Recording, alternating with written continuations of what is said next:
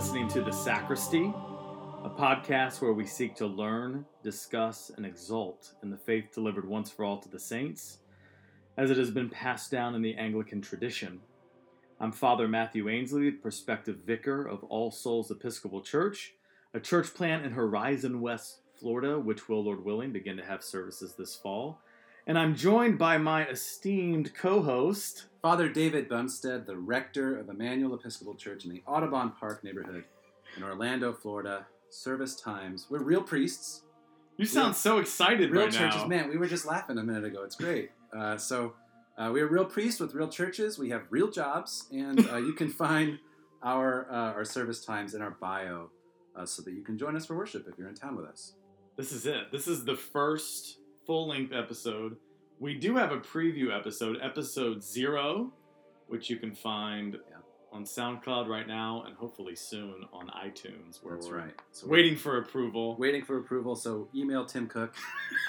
I've been calling him all day on my rotary dial phone. But this is it, man. This is season 1.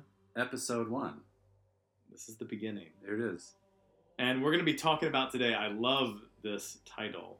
Yeah. You crafted, I think. We'll give you credit for that. That's fine. We're talking about the weirdness of liturgy and believe it or not, its evangelistic edge. Right. Yeah, so that's what we're going to be talking about in just a little bit.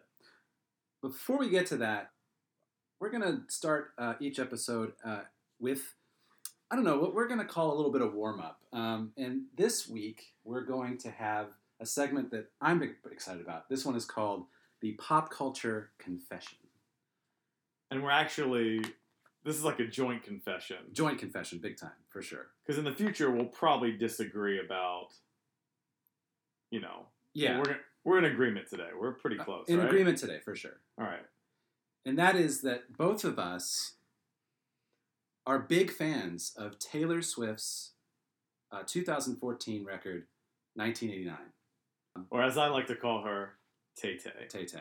And actually, this is funny. Well, it's not really funny. It's kind of funny. But Rebecca, my wife, we're driving home one day, and she says that a coworker says, you know, Becca, I bet I know what kind of music you listen to. And she goes, oh, really? And she says, yeah, I know for a fact you listen to Taylor Swift, which of course is wrong. Becca does not really listen to Taylor Swift. And so Becca threw her dear husband under the bus and said, well, actually, point of fact, my husband really likes Taylor Swift. And that's where she left it. But I would say I like Taylor Swift with the caveat that I really only like 1989. And I love it. Like, it's an unreserved affection for that record. I like it. I think it's great. Whereas my loves, maybe the scope is a little bit broader. A little broader, yeah.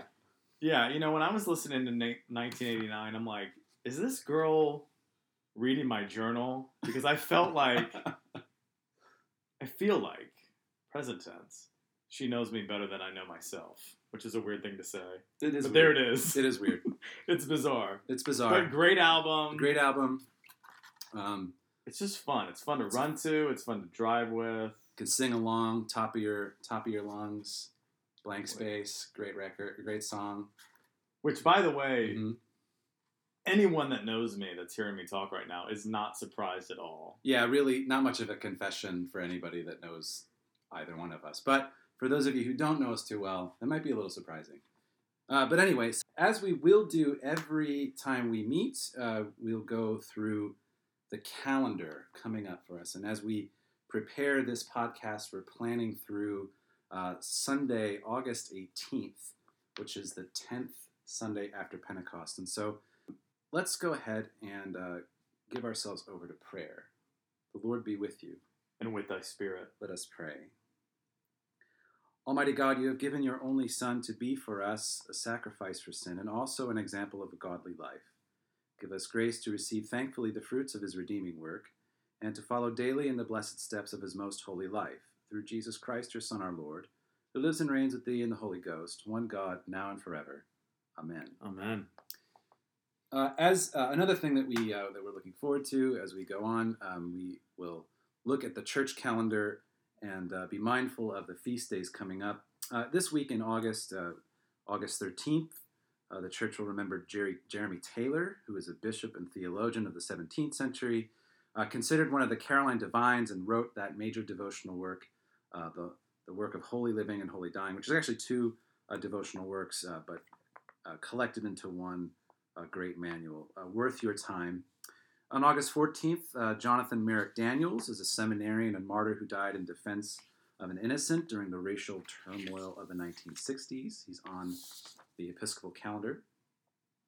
And a major feast on August 15th, one of the big ones close to our hearts, St. Mary the Virgin, which goes without saying, the mother of our Lord, the Theotokos, indeed one of the best days, if not the best day, to say a rosary.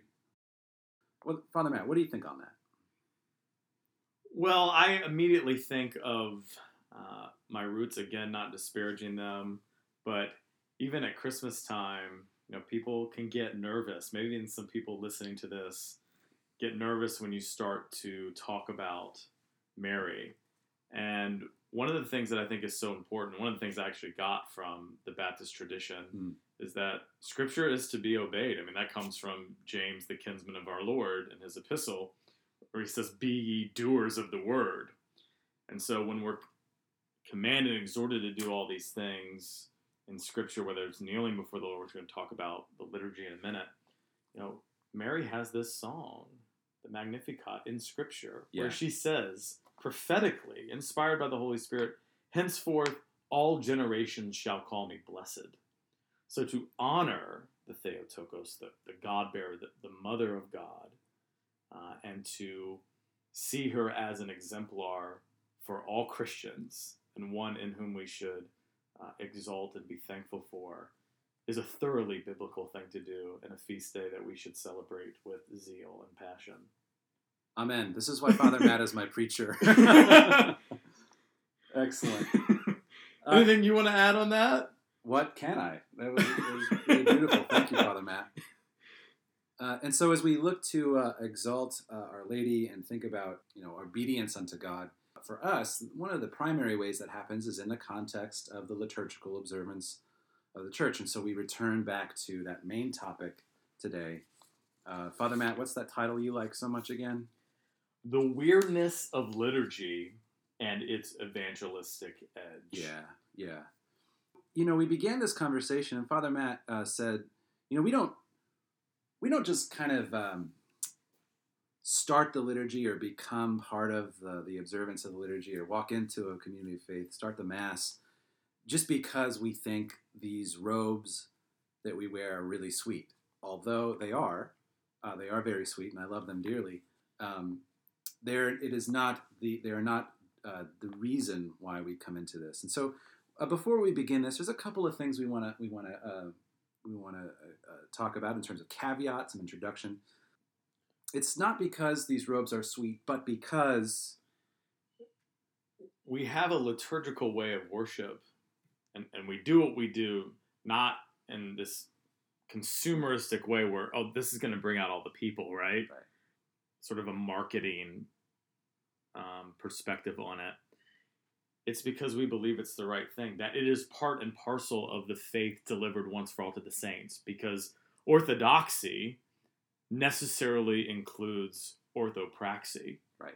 And so the ways in which we worship, the sacraments, the rituals of the Church, that is as much what it means to be a Christian as saying the Nicene Creed, right, or reading the Scriptures.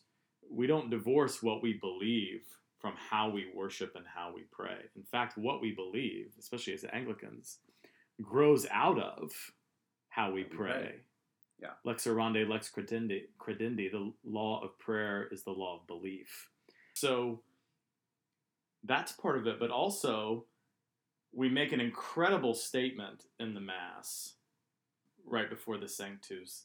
"Therefore we praise you, join you with angels and archangels and all the company of heaven."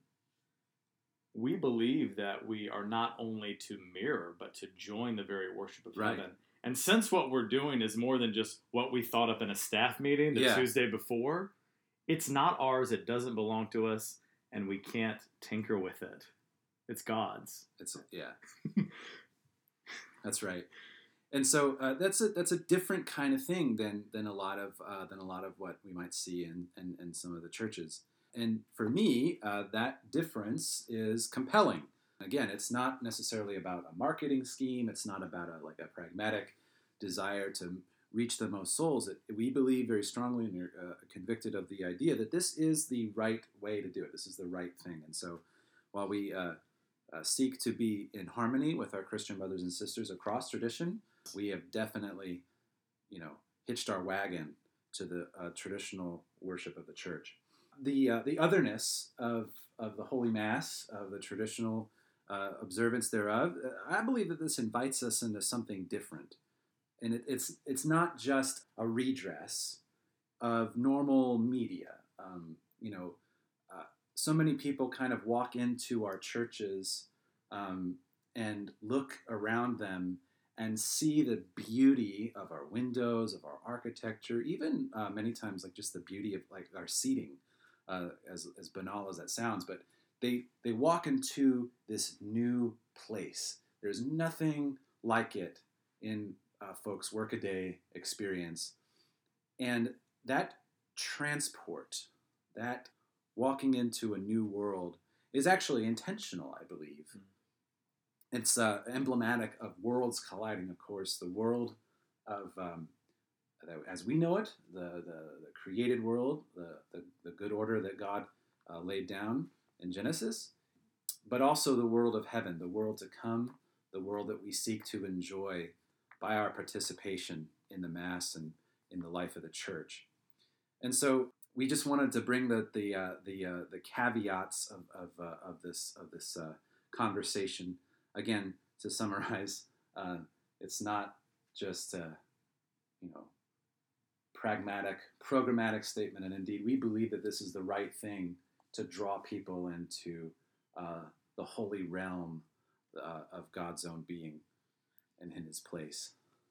Yeah, and if God is holy, which He is, yeah, and that means that God is other, yeah, then the space in which we worship Him should be befitting of His otherness, His holiness. Yeah.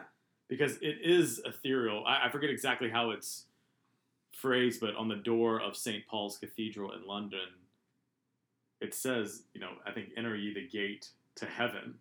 It's this understanding that heaven and earth come together in the worship of the church. Right. Not just symbolically, like this bare symbol, but actually. Right. And if it's not the latter, then I think we should go find other jobs. That's why we're doing what we're doing, because heaven and earth are actually coming together. Yeah. And I think I've got a quick story that might actually end up being a good segue. I remember one time I was serving at the altar. I was serving as a deacon at a Mass, and I was sitting next to one of my servers. He was a young man, 19 years old, and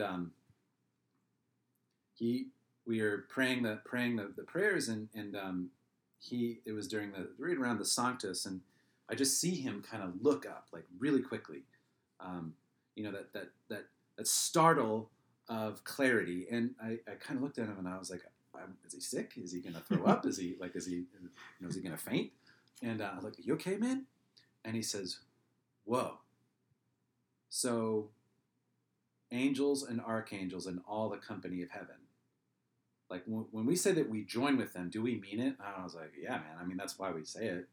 I mean, and all this is kind of happening during this reverential moment, so you have to forgive me out there listening. But in that moment, he was completely transfixed by the idea that this thing is real and happening, and really kind of becoming present in that moment of the Sanctus and the Benedictus. And so for this young man serving at the altar and looking up and seeing a light over the cross, but in his heart really seeing and really believing that this is this joining place of heaven and earth in the divine Mass. And so and so that where we want to go next is thinking about, okay, well, this happened in the story. This happened really for me a few years back, but like this is something that is true of liturgy as a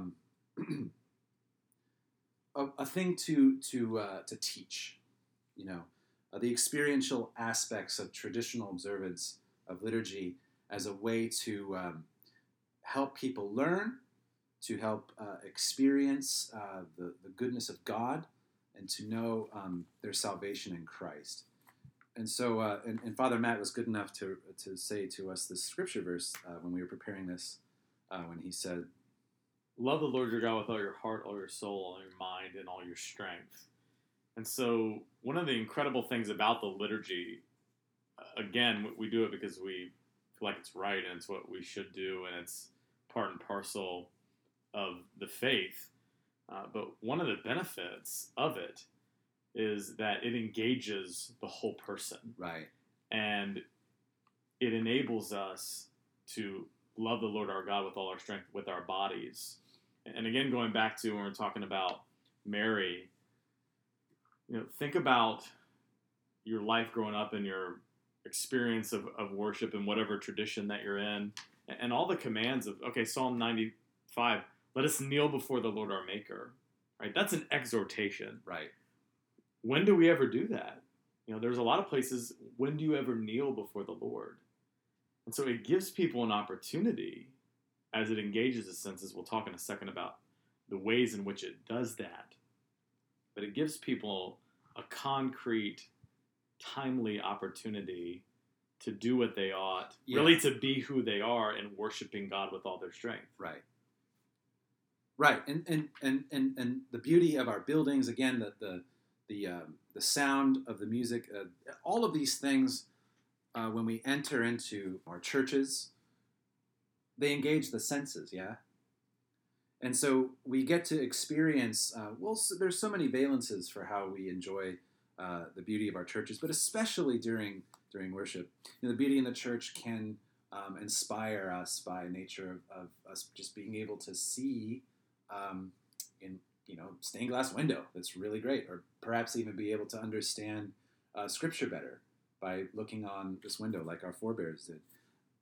Most of us who have ever walked into a church building that's older than 30 years will kind of get that smell of church, and how many of us, when they walk into their old church from where they grew up, or maybe into an old church that's been around for a long time, how many of us can say, "Oh, church smell," Mm-hmm. And it's a good smell, right? Like, I mean, sometimes it can be a little bit off-putting, but but most of us have experienced that church smell. What about like touch, Father Matt? Like, what are some things that we touch in a church that like activate the senses? The feel of a pew, the different things we do with our body, making the sign of the cross, of course, receiving the sacrament. Indeed, yeah, the taste of even the blessed body. Again, engaging the language and the world of Scripture of, 1 John, his epistle, where he talks about like we saw him and we touched him. Right. And in church, in the liturgy, we touch our Lord in the Holy Sacrament. So there's stuff being done with our bodies. And one of the things that I really appreciate is the sound of common prayer, the sound of people praying alongside each other and in response. We're priests, so we lead and preside over the liturgy. And so when that sound of the congregation returning back to God and back to me as a celebrant is one of the most gorgeous sounds really in the world. The music of the everyday life happening in the church. Some people get really annoyed, for example, like if a pew creaks a lot, or if like a kneeler comes down, and it can be kind of loud, but I really enjoy that sound because to me that's the emblematic of life experience together in the context of liturgy. And if liturgy is about anything, it's about life, right? Absolutely. Can you talk a little bit about the liturgy and kids and their formation? Because it might seem to people that reverent, holy, traditional worship is the last place. Yeah, the last place that you would take a kid, or that kids would want to be, or that would be good for their formation. Yeah, I hear that a lot. And for those of you who get to know me, a lot of what I have done and still do as rector, I've been a youth director, and I've been a priest and youth director. And so, part of my own project is to kind of like express the joy of the liturgy, the joy of the faith to children, not by taking them out of the context of worship and traditional worship especially, but by bringing them into it. And so, and Father Matt's got me on the spot too, because I don't actually have children at this point as we record this. And so, and he's talking as one who has two beautiful young children. But I think for me, that sense of the traditional worship engenders within children a sense of propriety. It's a place where kids can learn manners, a place where it's a safe place for them to observe what's happening around them, to see a different thing happening than at home or at school or in the shop. And so to kind of take that in and see that, oh, wait, there's a difference here. And it's rude, perhaps, if they can make that moral arrangement. And many young children can, or at least feel out of place by making too much noise or making, running up and down the aisle or whatever. And in my church, we've got plenty of babies crying and kids running up and down the aisle. Yeah, my totally kids fine. are up and down the aisle all the time. Yeah. But the idea is that we want to enjoy that with them rather than kind of extricating them out of it. And so every little component of traditional worship has, this pedagogical piece, right? A touch point for teaching. And so, if you get your kids involved in acolyting, for example, it's like, one way to do it is just to kind of like, all right, take this cross on a pole and walk up that way and walk back. Done. All right, thanks. That's a possibility. Or, we can teach them the movements, tell them why the movements are important, tell them the symbolism behind the things that they're doing, even down to the special clothes they wear, the albs, the cassocks, the surplices, all those things that are involved in like children's worship as they're involved in the worship of the entire people of God. And I think the more we can make these things their own so that they can experiment with them, so they can play with them in their minds, and really even that tactile experience, we open yet more avenues for the Holy Spirit to do his work, especially because, Jesus really commands us to bring the children to him. And honestly, aren't they the ones that kind of get it better than anybody else? At least that's my contention. And I think, would you agree? Absolutely. And I think, while it can be at times difficult, right? And I always try to encourage myself, my wife, parents with young children in the church, that even if you don't really get much out of the service because your kids are going nuts, right, it's good to have them there because they're going to receive a blessing. Yeah. They might be they're baptized, receive the sacrament, and it gives them an opportunity to learn all the things that you were talking about and to engage the whole of who they are. And as they grow up, there's never a shortage of opportunities for discussions, for questions that they have of, hey, what was that? Why'd you do this? Why'd you do that?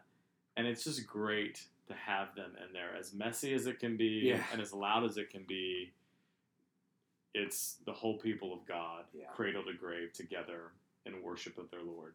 Even today I had a meeting, and it was with a father and his daughter is one of our ACE smaller acolytes, and she was asking about things having to do with the liturgy. How can she improve? How can she help her colleagues to do better? What are some things, and she's going into 5th grade, and she's interested. And so why wouldn't we want to encourage that? And so that's something that I'm particularly excited about. I know Father Matt is particularly excited about. One of the things that, what we might even call low-hanging fruit in the experiential aspects of traditional observance. Low-hanging fruit in that it's easily observable, but no less poignant and important. Another thing that is on our minds about the divine worship, and is kind of its otherworldly aspect. The experiential aspects have much to do with what we observe and how we feel, but there's this whole other part of the liturgy that is not about us in a lot of ways. And And like I said, it's the liturgy really is about the heaven and earth coming together, which is in itself a fairly countercultural thing to say. It is. I mean, the whole thing is, from where we're sitting and the milieu in which we find ourselves in 21st century America, is we're doing things at church. Where are you going to do that anywhere else? Right. If you have an organ, not many places you're going to hear an organ. I mean, corporate singing, especially that, is asking men to sing together. Men especially, for sure, yeah. Yeah, because we're not in those, it's not like Lord of the Rings where, the fellowship's traveling right, and, yeah. You're hanging out with your dudes and you just kind of break into song. That's not really a thing as much. It is with us. Well, sure. But Father Matt and I are known to spontaneously just start randomly singing. That might be a little bit too much of an overshare, but your mileage may vary. But that's right. I mean, organ, for example, is just like one of those things that you just don't hear anymore. You don't have much occasion to hear outside of churches anymore this glorious instrument that actually, in its way, kind of hacks our brains and our hearts. We're again, with children, going back to that, walking into a place where they see an organ, they can't help but want to hear it because, one, it's weird, which is kind of what this is all about. Two, it's loud, and loud is awesome. And three, they can kind of feel it in their bones. There's something about organ music that we feel in our bones. That in particular. I was thinking earlier when we were planning this that the worship of Almighty God is one of the few things in life that is good in itself. It's not meant to sell us anything. It's not meant to make you feel a certain way, although it makes you feel. It's not necessarily meant to, right, Father? It's not meant for really anything other than what it is, which is the worship of Almighty God. And everything else is kind of subsequent after that.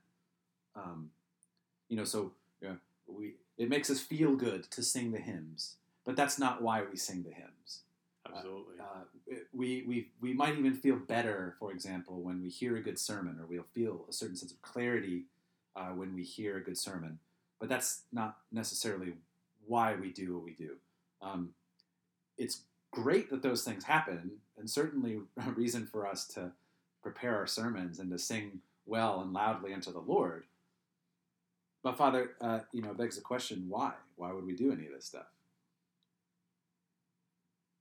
Because we exist to be in union with God. Yeah, exactly. Yeah, and we the central event of the universe is that unceasing worship of the triune God, and so that's what we want to enter into. And church at its best should call us to that. And, back to the whole environment in which we walk into, and sort of the weirdness, but I would call it the awesomeness of liturgical space, is that when you walk in, it's like God is holy and he is to be worshipped. It immediately calls you away from yourself, which not many things in our culture call you away from yourself. They usually engender narcissism. They kind of want to make you to look more closely at yourself. But this is something that actually calls out our loves, right? It's meant to call out our love for God, and actually perhaps even to call out our love for neighbor, as is our call from Jesus. And like Father Matt says, there's not a lot of things that are really seeking to transport our hearts and our minds to heaven, in our lives, aside from, the express experience of walking into a church to pray and to worship Almighty God. Well, let's wrap it up talking about, what is the evangelistic edge of liturgy?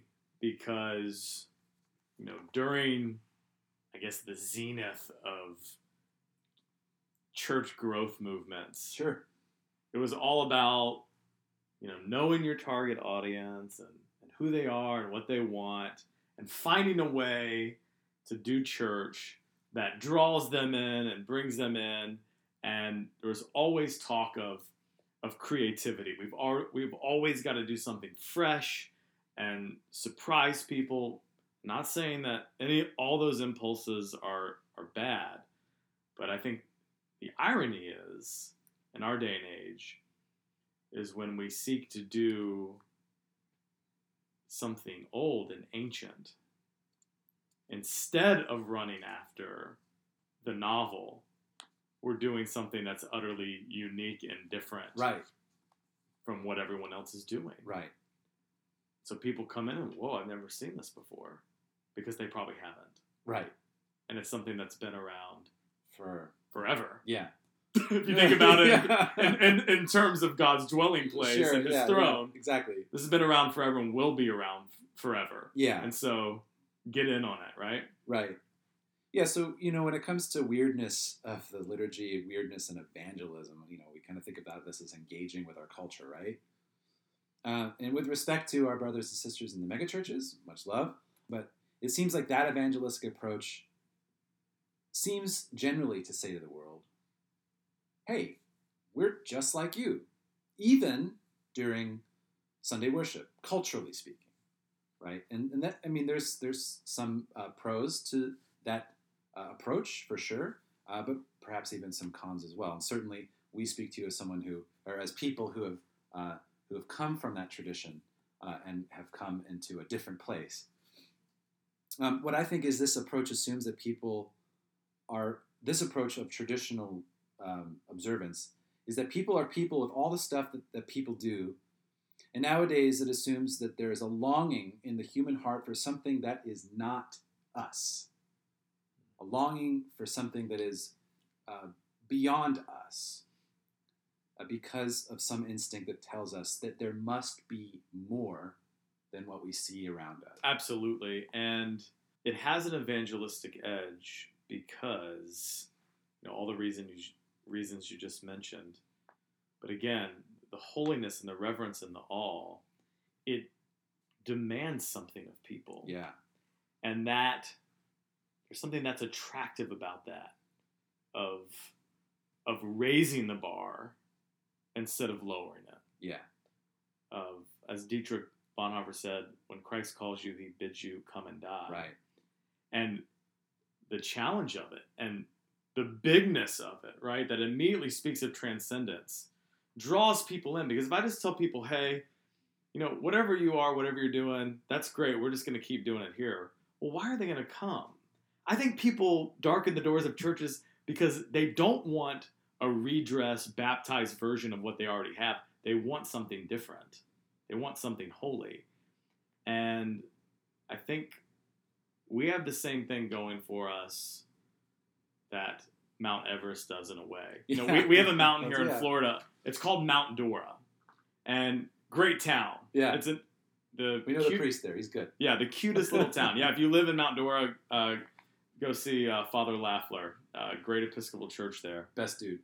But no one comes from across the world to summit Mount Dora, because you can summit it in about 30 seconds. Yeah. I don't know what the elevation is, but it's not very high. We don't have mountains in Florida. Right. But people will travel from all over the world. They'll risk their lives. They'll spend hundreds of thousands of dollars to climb Mount Everest. And I'm not saying whether that's a good idea or not, but the point remains for sure, that because it demands something of them, there's an attractiveness to it. And there's in that a search for transcendence. The source of which we actually have in the Church of Jesus Christ. You don't have to go climb to 30,000 feet to find it. And please don't take a selfie up there.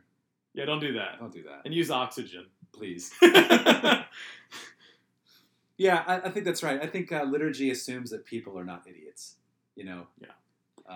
Yeah, and I want you to talk about that because I experienced this personally. When I went from being Baptist to I went up to Nashotah House, this Anglo-Catholic monastic seminary, I was completely lost in what was going on. And that can be intimidating for people. Right.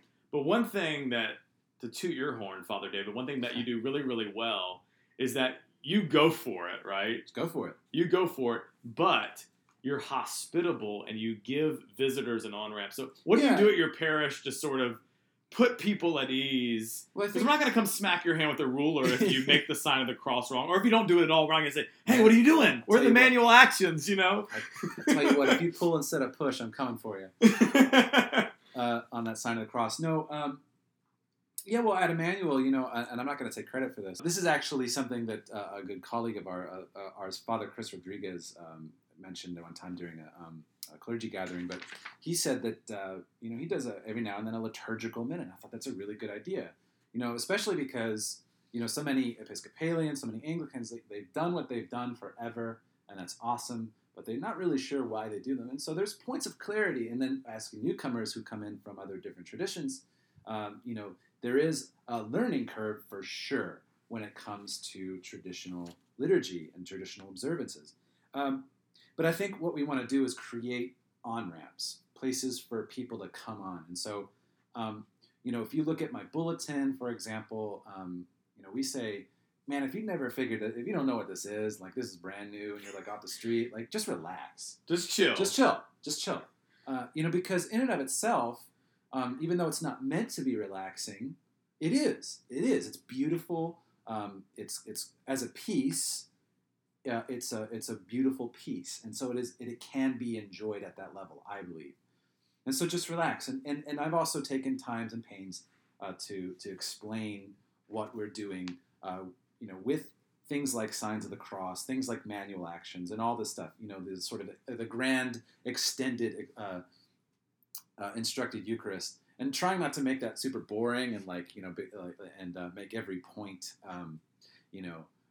belabor every single piece, but also giving a venue for folks to ask questions of what we're doing and why.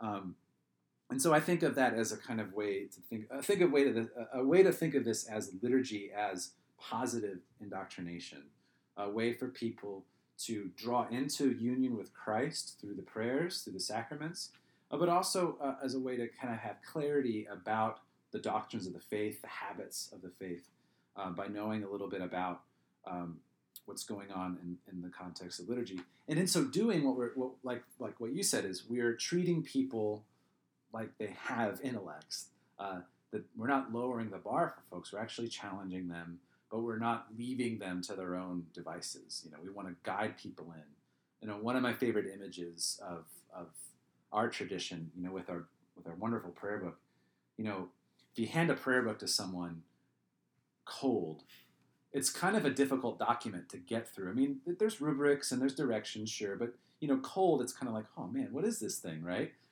Beautiful, right? Yeah. Even to the uninitiated, there's something in there for the Christian heart. But it is somewhat difficult to navigate at first. And yet I think what it assumes is the sense of discipleship, of two people coming together, one who has a little bit more experience saying, okay, this thing is a little intimidating, I'm going to show you how to use it. And taking the time to walk a newcomer through the use of a Book of Common Prayer, how to use a bulletin, for example. And so in this case,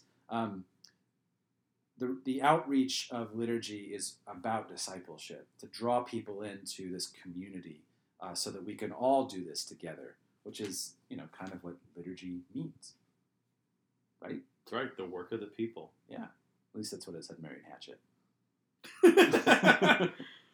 All right. Shall we go to the lectionary? Yeah, so as we conclude this point, we've obviously tied our wagon to the observance of traditional liturgy. We think it's weird, but we think it's great.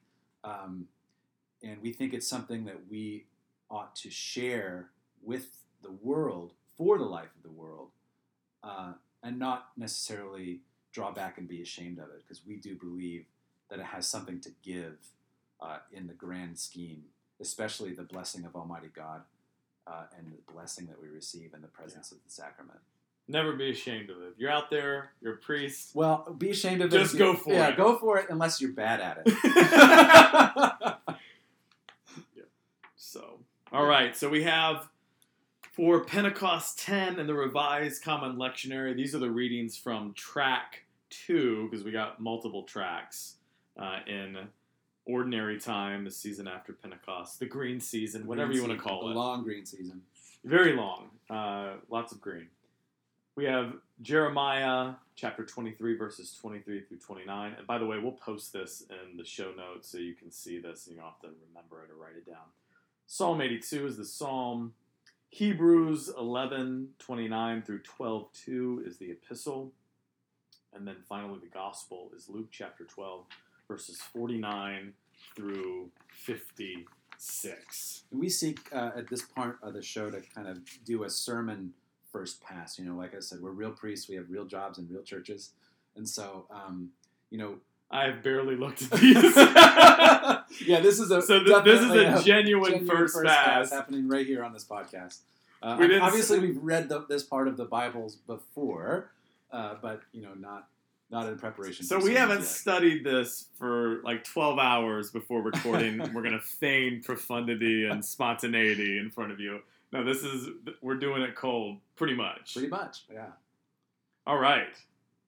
And the reason why we're doing that, of course, is to perhaps even help those of us who are in the ministry, serving in churches, who are preparing homilies and sermons week after week, just to give some ideas. I was thinking about this passage from Hebrews just real quickly as I read it like 5 minutes ago. Well, we get this kind of list of really horrible things that have happened to the lives of the holy people of God, and the writer of Hebrews, gives this fairly exhaustive list of really awful things: stoned to death, sawn in two, killed by the sword, went about in skins of sheep and goat, destitute, persecuted, tormented. Of whom the world was not worthy. They wandered deserts and mountains and caves and holes in the ground. And like he says there, it's commended. The people are commended for their faith. And I think when we get to that great line, therefore, since we are surrounded by so great a cloud of witnesses, the reminder of the suffering of the saints, to remember that the trials of the saints have endured, to do what they've been called to do, what we've been called to do, and yet are so blessed because Jesus is the pioneer and perfecter of our faith, who for the sake of the joy that was set before him endured the cross, disregarding its shame, and has taken his seat at the right hand of the throne of God. And I hear that and read that as such great encouragement.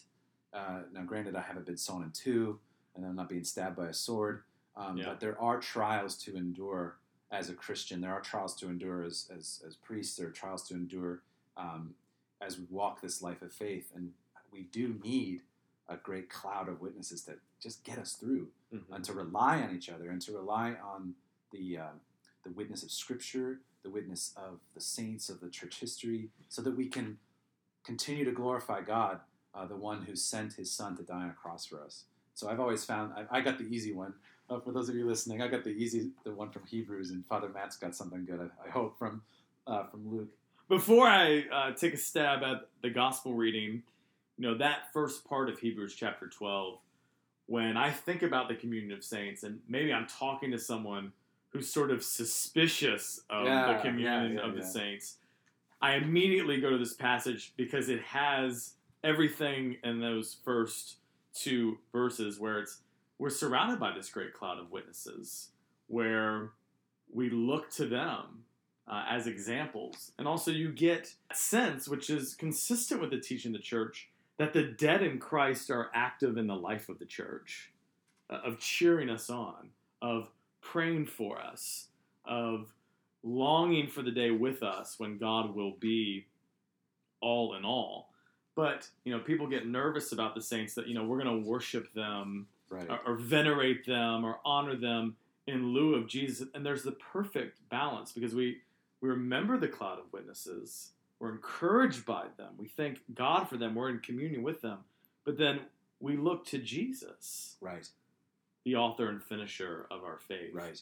And so you have that, and this is getting really deep in the weeds, that distinction between dulia, the type of veneration, honor, that's a Greek word for worship, but the kind that we can give to men and to saints, that honor, that veneration, but then the latria, that worship which is due only God himself. Right. We see we're looking to Jesus.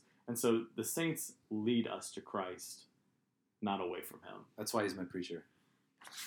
All right, this gospel. I'll read just a little bit of it. Luke chapter 12, verses 49 and following. Jesus said, I came to bring fire to the earth, and how I wish it were already kindled. Oh boy. I have a baptism with which to be baptized, and what stress I am under until it is completed.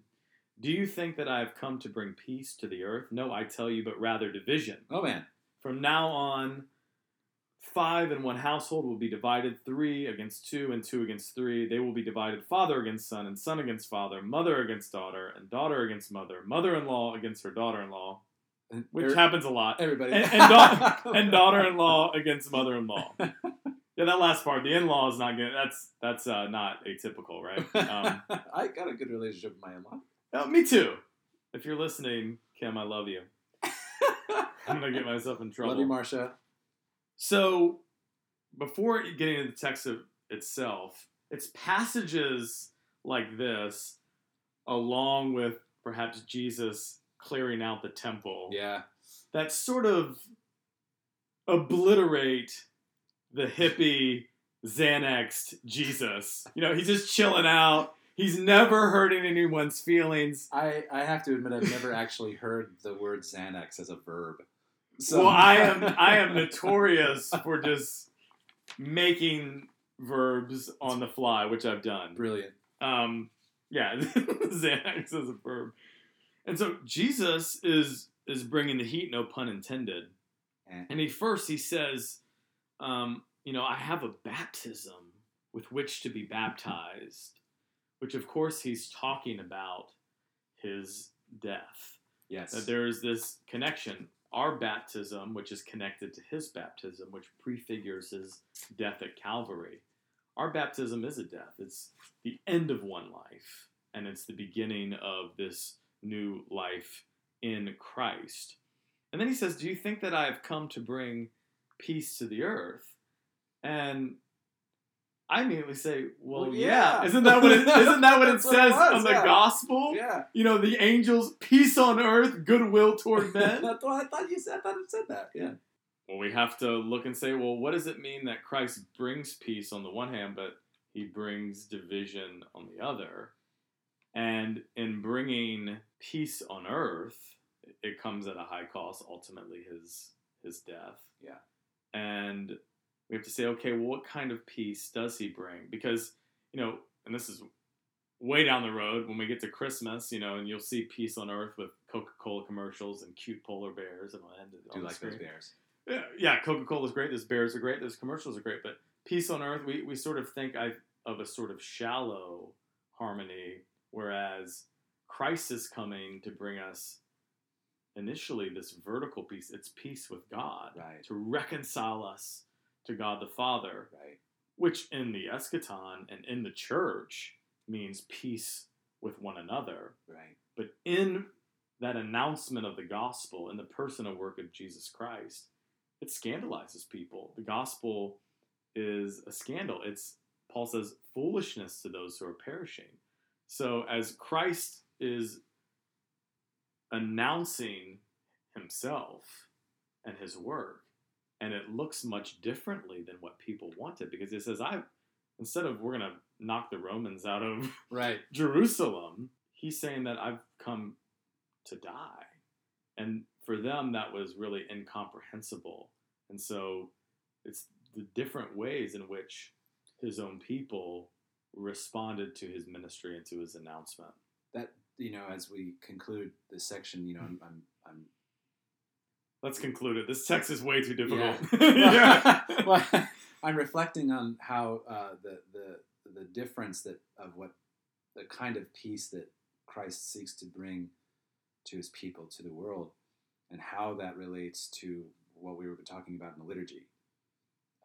And so that's worthy of our reflection. I'm not going to guide you through it. You're smart. We said that. And our listeners can be mindful and praying on that very concept. So thank you, Father Matt, for that. As we conclude this week's podcast, we think it would be good for us to conclude with one of the Church's great poems, one of the church's great hymns, the church's great prayers, certainly one that rests most dearly on my heart. So together, if you know it, if you've got a prayer book in front of you, will you join Father Matt and I in saying the Te Deum Laudamus? We praise thee, O God. We acknowledge thee to be the Lord. All the earth doth worship thee, the Father everlasting. To thee all angels cry aloud, the heavens and all the powers therein. To thee cherubim and seraphim continually do cry, Holy, holy, holy, Lord God of Sabaoth. Heaven and earth are full of the majesty of thy glory. The glorious company of the apostles praise thee. The goodly fellowship of the prophets praise thee. The noble army of martyrs praise thee. The holy church throughout all the world doth acknowledge thee. The Father of an infinite majesty, thine adorable, true, and only Son. Also the Holy Ghost, the Comforter. Thou art the King of glory, O Christ. Thou art the everlasting Son of the Father. When thou tookest upon thee to deliver men, thou didst humble thyself to be born of a virgin. When thou hast overcome the sharpness of death, thou didst open the kingdom of heaven to all believers. Thou sittest at the right hand of God in the glory of the Father. We believe that thou shalt come to be our judge. We therefore pray thee, help thy servants, whom thou hast redeemed with thy precious blood. Make them to be numbered with thy saints, in glory everlasting. Thank you so much for listening to the Sacristy podcast. I'm Father David. I'm Father Matt. We pray that you have been edified and blessed by our time together, and we pray that you will have a wonderful and blessed day to come. First episode in the books, man. There it is, man. That's one. All right, we'll see you guys later.